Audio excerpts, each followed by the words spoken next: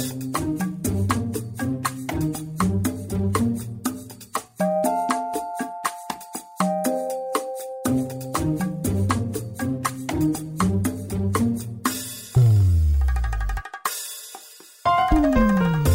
and welcome to the Gifted Life Podcast, where we have conversations about organ, tissue, and eye donation. I'm Lori Steele. I'm Joey Boudreau. I'm Sally Gentry. And we want to know, do you know of someone impacted by breast cancer? Because this episode is for you. Yeah, we're going to talk about advancements in breast reconstruction post-mastectomy and how tissue donation really plays a big role. Some neat things coming out.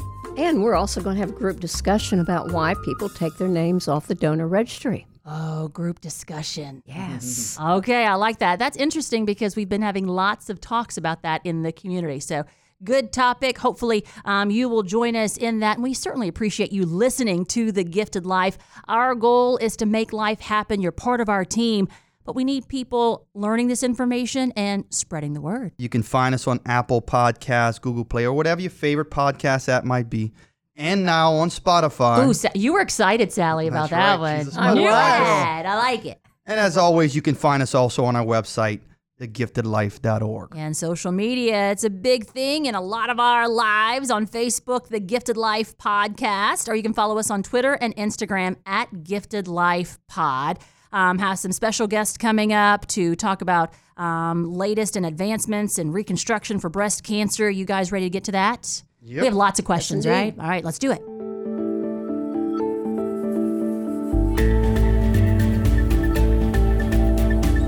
Here on The Gifted Life, we are excited about this segment coming up because there's new information that's coming out. We always talk about people making a difference, and you never know what's going to happen tomorrow. We talk about that in a lot of our presentations across the state. Well, these two guys are helping to really make a difference when it comes to breast cancer recovery. So, Joey, you want to introduce? Yeah, so of course we talk about, a lot of guys that we talk to with big brains, and these are certainly two of the big brains that we'll be talking to today. We've got Nick Pachos. And am I saying that right, Nick? Yes, sir. And he heard you. That's good. That's It's Cajun perfect. country. Joey's from Cajun people country. don't understand me often. So he's the founder and CEO and the inventor of bioaesthetics. And along with Nick, we've got Billy Heim, who's Chief Operating Officer. And so, Nick, can you tell us a little bit about bioaesthetics and how you guys got started? Yeah, definitely. So bioaesthetics is focusing on transforming the lives of breast cancer patients through regenerative medicine. And our first product is a nipple graft. And we provide a acellular nipple and areola graft for mastectomy patients to be sutured onto their chest and allow their own cells to grow into it to essentially regrow a new nipple and areola complex after mastectomy. And thank goodness you have the knowledge to be able to even think about that. But tell us how this got started. Like, why would you go into this field and this path? Yeah, so both Billy and my background is biomedical engineering. And previously, I was working on spinal cord injury repair, and then I worked on Huntington's disease for a little while. And then I went on to do my PhD at Tulane University in New Orleans, Louisiana, both at the medical school and at the primate center, to regrow lungs outside of the human body as an alternative to transplants. And what we were doing was we were taking organs that couldn't be transplanted, taking them in-house and removing all the cells and DNA. And what we were left with was this protein scaffold and the same shape and size as the donor lung. And the idea was to then take patient cells, combine it with that lung scaffolding that we just derived, and grow it inside of a bioreactor outside the human body and use it as an alternative to transplants. So I was working on that for a year and a half, trying to regrow the blood vessels inside of those lungs. And then one night I was watching a Netflix documentary on one of those sleepless nights that we all have. And in it, they were talking about mastectomies and not having nipple and areolas after breast reconstruction. And I couldn't believe it. And so I stayed up all night reading about reconstruction options for breast cancer. And I even had to start to what was a mastectomy. I didn't know anyone that had breast cancer at the time. Thankfully, nobody in my family had breast cancer. So mastectomy to me was just removal of cancer from breast tissue, but it's actually much more than that. It's removing sometimes partial or all of the breast, including the nipple and areola, and it's an extremely extensive surgery. And the recovery period is very long and very intense for these breast cancer survivors. Reading about it and watching this documentary, I realized there was a need to regrow the nipple and areola. So I thought we could take those same methods that we were using with the lung and transfer it over to nipple and areolas. So I switched my PhD project a year and a half into it, and then spent the next 3.5 years working on this product and spun out the company. And then Billy and I got hooked up together as business partners, and we've just taken off from there. So from there, of course, you guys have to have partners in the donation field, and I first found out about you guys in sometime around the summer of 2017 when Tina Madere, who is our research manager, came to our team and said, "Look, this is what these guys are doing. Basically taking nipple areola complex and decellularizing them, turning them into scaffolding for patients who have had mastectomies so that they can then have their own tissue kind of grow in between and above and around, so that they can have that, that kind of sense of pride back when they've, instead of having to tattoo and things." And for us, almost everyone in the room has had someone that they've contacted or been into contact with with cancer, and many of them have had, people with breast cancer. So it was an obvious, of course we're going to partner up with you guys, and that's been a great partnership since then. So can you tell us a little bit more first about the decellularization process and how you really don't need any rejection medicines and things? Yeah, so the decellularization process, what we do is, we work with organizations like you guys, and thankfully for donor families as well, to supply the raw materials of a donor nipple and areola complex. So that encompasses the nipple and the surrounding tissue of the areola, or the round portion. We take it in-house and we wash it over the course of several days with different salts and detergents, much like a washing machine. And through that process, we can remove all the cells and the cellular contents and the DNA. And what's left over is a nipple and areola scaffold in the exact same shape and size as that donor nipple, without any DNA and without any cells. So it's non-living anymore, but it has human-derived proteins inside of it. And it's these human-derived proteins that would allow us to engraft it onto a person, and their own cells take it over and use it as a building block to regrow a new nipple and areola, incorporating that scaffold into their body without eliciting an immune response, allowing it to be a safe graft. So this is a safe graft for a lifetime, as opposed to someone who's gotten an organ transplant that's cellularized, that you need to be on immunosuppressants and things like that, right? Exactly. So no immunosuppressants, and it integrates into the person's body. Their own cells grow into it, and it becomes part of their body. So it's their blood vessels that grow into it, it's their skin that grows into it, and it's a permanent living structure. Might be good to give a little color on the cause of rejection. Oh, yeah. So one of the major causes of rejection is actually the proteins outside of the cells themselves. So, when you put an organ into somebody else's body, and an organ donor to recipient, those cells on that organ are not native to the recipient at all. And so they have distinct proteins on the outside that the recipient body sees as a foreign body. And that's why you have to take immunosuppressants. Inside of decellularization, removing those cells, we remove the proteins, and we also remove the DNA. And free-floating DNA around can also elicit an immune response as well. So removing those components, it leaves for a very nice and safe biocompatibility to allow this product to go onto it without having immunosuppressants. And there is published, literature related to decellularization and kind of the values of DNA quantity as well as size that elicits the immune response in the body. And all the studies we've performed show that we're about tenfold below what the current commercially available decellularized skin products are. So we're extremely confident that there will be no rejection issues and no immunosuppressants, and very safe product for patients. Great. And building off of what Billy said as well, and products like these have been used on the market for, probably over 30 years. And in fact, 56% of all breast reconstructions right now utilize human-derived decellularized skin as extra support underneath the recipient's skin to hold up the implant.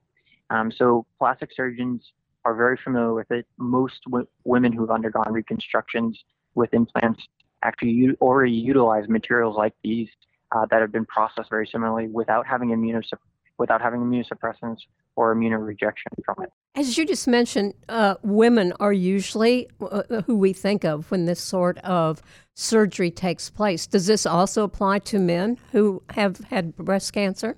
Absolutely. There are a much smaller population of men who actually have breast cancer and a mastectomy, but almost all men who have breast cancer and have a mastectomy actually have their nipple and areola removed as well. So, the major population of people that this product will be able to help are female that have had mastectomies due to breast cancer. Then it's actually male breast cancer survivors. And then it would be, people who have to have a mastectomy for other reasons, either a transition or accidents or something. And then also pediatric usage that we'd also like to help out as well. There's a syndrome called Poland syndrome where, babies are born with underdeveloped chest muscles and a lot of times also missing the nipple and areola. And they reconstruct their nipples just like they would mastectomy patients and breast cancer survivors. So this product can also be used for them as well. So it looks like you've done your research, you've been in the lab, and we've been doing the research portion. What's next? So through Nick's PhD, we went through in vitro studies, and then he also went into an in vivo mouse model, where we saw very nice biocompatibility. Then we've gone into a large animal, a non-human primate model, and we've completed our fourth animal back in December. And all the data looks very, nice from all of that. We see, we're looking at the blood work to make sure their immune response is good. All the animals are healthy. There's no rejection issues. All their blood values are kind of within their baseline range.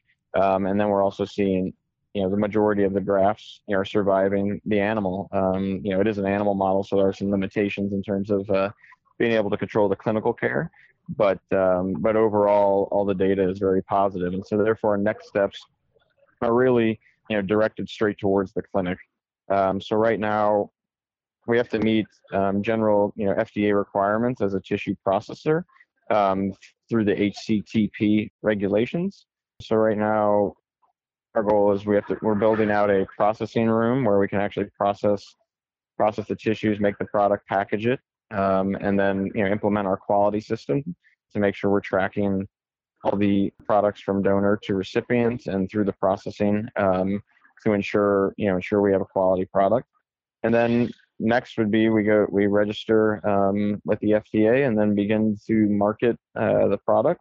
And we are planning to conduct a small 15-patient clinical study.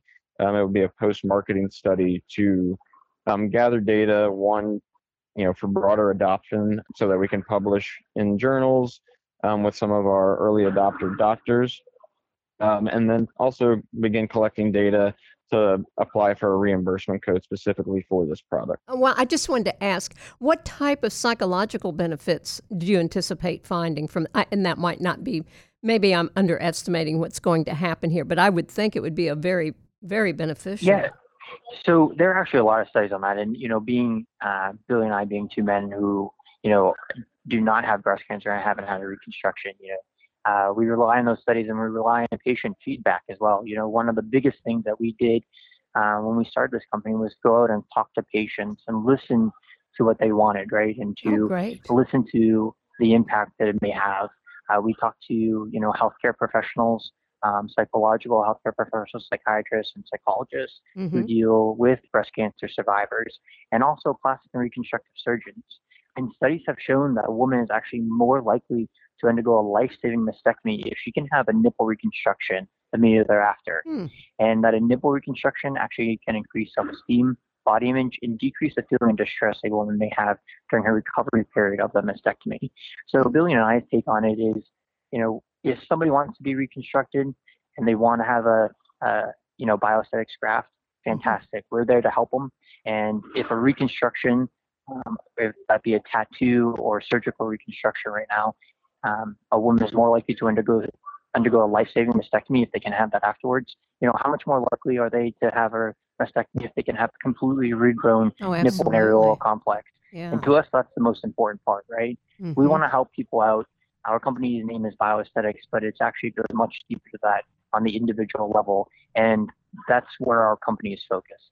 Not the life-saving solutions, but the life-enhancing solutions. That's great. Now, we all have a mutual friend whose mom was recently diagnosed, had to have chemo surgery, expanders put in, had some trouble with that. There was an infection.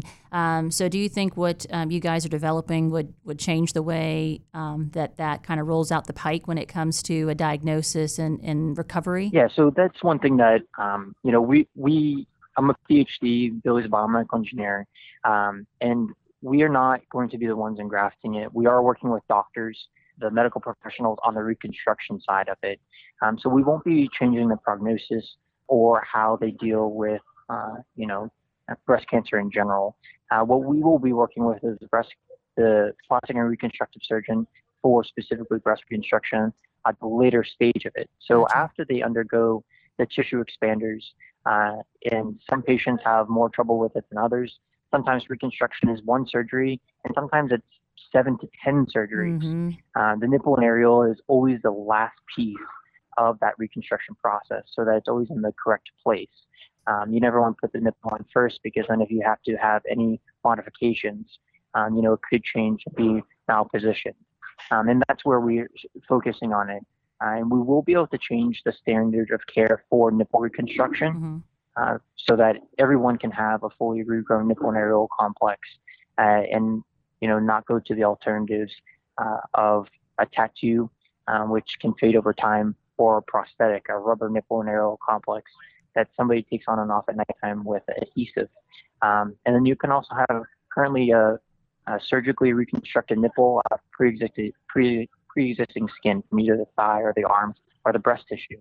From what we hear from patients and in literature and from doctors as well, is that those actually fail over time. They tend to lose shape and size, about 96% of it, within about 2 years.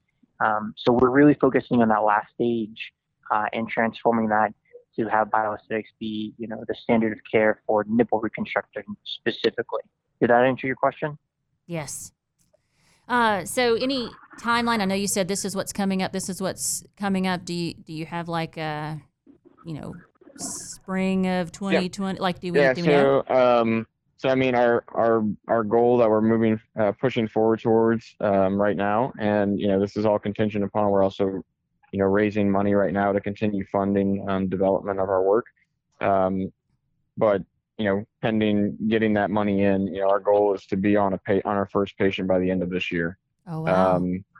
And that would likely be in the form of a clinical study that we are intending right now to, we're conducting potentially 2-lane, but then we could also potentially be marketing the product as well to other surgeons, as well as conducting that clinical study.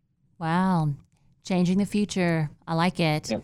Man, we learned a lot. Obviously, we had lots of questions just because it is a topic that's close to our hearts. So we appreciate you guys letting us pick your brains there, Nick and Billy.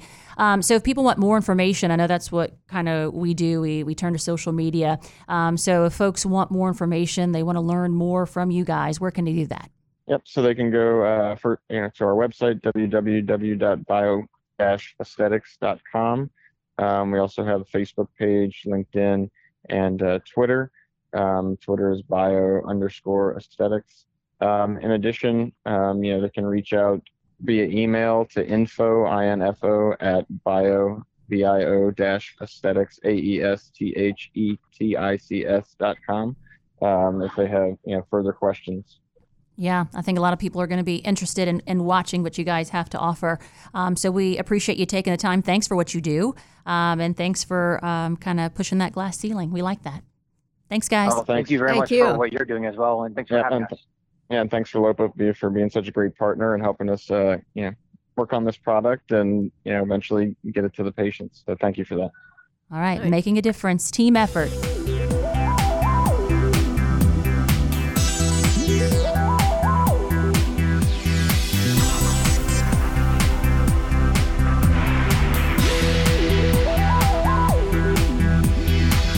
Here on The Gifted Life, it's group discussion time. Are you excited, indeed. Joe? Everybody plays a part. And we want to hear from you, too. If you're listening, have something to chime in, please do. But Sally, you're kind of leading the way. What's on your mind? Well, recently we've been talking about the number of people who are taking their names off the donor registry or removing the heart from the driver's license. And I thought maybe we could just talk about, maybe some of the rationale that people give for doing so that maybe is not real accurate or factual information. So you're hearing this out in the community, Lori. What's the reasons that people are given that you hear? Well, just in the studio on one of the last podcasts that we did, recipient mom Brittany Elliser was in here, and she said, I am so embarrassed to admit that I had the heart on my license, and then I took it off because I was pregnant and believed the myths and thought, I need to be here for my children. And then when she was in that world and they were telling her, my son needs a transplant, she ran back to put that heart on there. So I think some people are scared to talk about death. I think maybe a lot of people are scared to talk about death. Yeah, and there's just a lot of violence in the headlines. So some folks are just worried. Not a lot of trust in the medical field. Some of them when they come to the table and tell us that. Just a lot of different reasoning. But I think when we sit down and we talk facts, or they talk to someone who's been impacted, that seems to make a difference. We just got to reach those people. I've heard several of our family advocates say that people have told them, well, my religion doesn't believe this. But, we know that there's, only one, and that's the gypsies that do not believe in organ donation. All the rest are pro-giving life when, your loved one cannot. Yeah, but listen, I was in a classroom setting, and so gypsies and Shinto Indians are the two groups that we know that don't support donation. But there was this child, beautiful, and she said, I'm a gypsy, which intrigued me because I had never met. I just saw on TV. They had a show not too long ago about gypsy life. And I said, what do you guys think about donation? This is interesting. Like, teach me. And she said, she goes, my papa needed a kidney. And I said, okay, so how do we deal with that? And she goes, well, we wanted to save his life. And she said, so we did what, we had to do, went through all the steps. And she goes, we are pro-donation. So I think it depends on your seat at the table, if you've been impacted. I mean, it's just interesting to hear, different people's walks of life, I guess. So maybe it boils down to people really just being afraid and they don't have good information, or they listen to someone down the line saying, oh, you're not going to believe what they did to my loved one. And whether that's true or not, because, Joey, in the midst of all the grief and trauma and everything that happens, many times what you thought you had heard is not what you heard at all. It was all because of you were so confused and just scared. It's so often what we hear from families, and is that they can hear and understand maybe 20, 30, 40% of all the information that they're given. So when you just able to comprehend, especially in that acute stage of grief, that severe stage of grief that you're in, it's difficult to understand everything that's been thrown at you, especially when it comes to donation and what about my loved one, how's that impact us? And so that's one of the challenges is being able to understand everything. And you touched on a little bit earlier with the family advocates, we have a lot of conversations about how we can support families better. And it is quite often the myth about the lack of fairness or not sure, maybe if you're rich, you get a lot more access. And, people hear about certain CEOs and things who've gotten, transplants. And of course that resonates more, and we make sure that they understand, the truth. Which is that this is just because you're rich or famous, you don't automatically get bumped up. This is a very anonymous list. And that's why I love our volunteers, real life testimonies, their walk of life. Also, one of our biggest myths that we battle each and every day is if I have that heart on my license, they won't work as hard to try to save me, right? And so we work with college students in the state, and so they hear that myth too. So on our staff at LOPA, we have some paramedics, and we have folks who have that type of background, and so they are starting to utilize them in some of their outreach, like talk to them and say, hey, what's step 1, step 2? We don't go and look for your license, like we're trying to save your life. And so that seems to be working. So spreading the facts, and we hope that you use this podcast to do, just that. Yeah, and you know what I'm hoping too is that I'm sure that most of the people who listen to us are pro-donation. They may not be. I don't know that for sure. But what I would suggest is if any of you who are listening that you're hearing people say, oh, just what we've discussed here, have them check out, our website, or have them give us a call or talk with someone that's received a transplant to know how beneficial and helpful, just saying yes when you're just not able to be helped can help save someone else's life. Yeah, and we love when people call us and say, hey, we're at a school, we heard this, we'd like you to come in and do some education. We love that. So reach out to the OPO, Organ Procurement Organization, where you are, or maybe you have a specific topic that you want us to discuss here, info@thegiftedlife.org. We'd love to hear from you.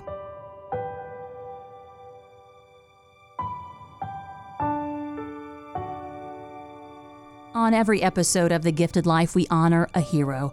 Today's hero, Matthew Edward Hull. And we hear from Matthew's mother. Nothing hurts the heart of a mother more than when her children lose their brother. Nothing heals the heart of a mother more than her son giving life to another. Matthew was hardworking, caring, fun-loving, and one of the smartest people I've ever known. He was the most caring son a mother could hope for, with a bright smile and a tight hug that warmed your heart. He is loved and will always be greatly missed by his mother, brothers, sisters, son, cousins, and countless friends. At this time, we pause and say thank you to Matthew for the gift of life.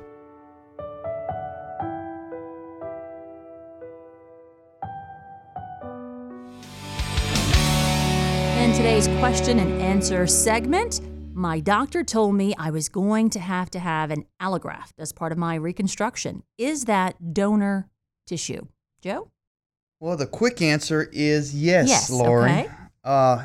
Yes, oftentimes, especially during orthopedic procedures, the surgeon might mention something like allograft or might mention donor tissue, and oftentimes won't really go any further in that discussion because there's a lot of things that they're trying to capture about the surgery that are, of course, you've got to talk about all the potential pitfalls that are there.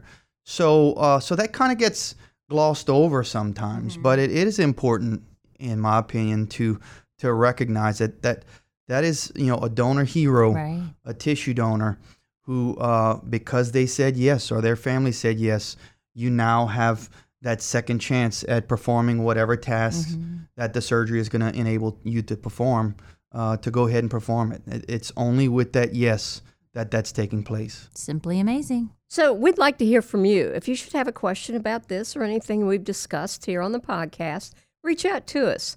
Your story can inspire others to give the gift of life, and you can find us on social media, email, or you know what, you can give us a call. And that number is 504-648-3477. We look forward to hearing from you.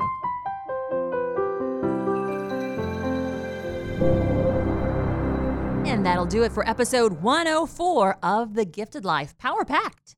Yes, it was. Special thanks go out to Nick and Billy for all the work that they're doing at Bioaesthetics and the advancements in reconstruction for those who are post-mastectomy.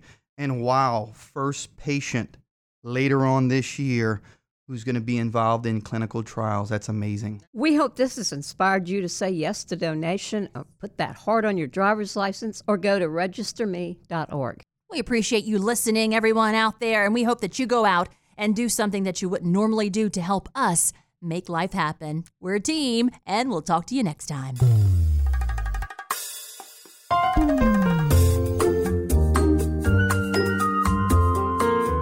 This is a production of the Louisiana Organ Procurement Agency, Arlopa. The Gifted Life is hosted by Lori Steele, Joey Boudreau, and Sally Gentry. Our executive producer is Kirsten Hines. Producer is Shalon Caraway. Intern is Rebecca Ranum. And we are recorded, engineered, and mixed in our Covington, Louisiana studio by Troy Perez.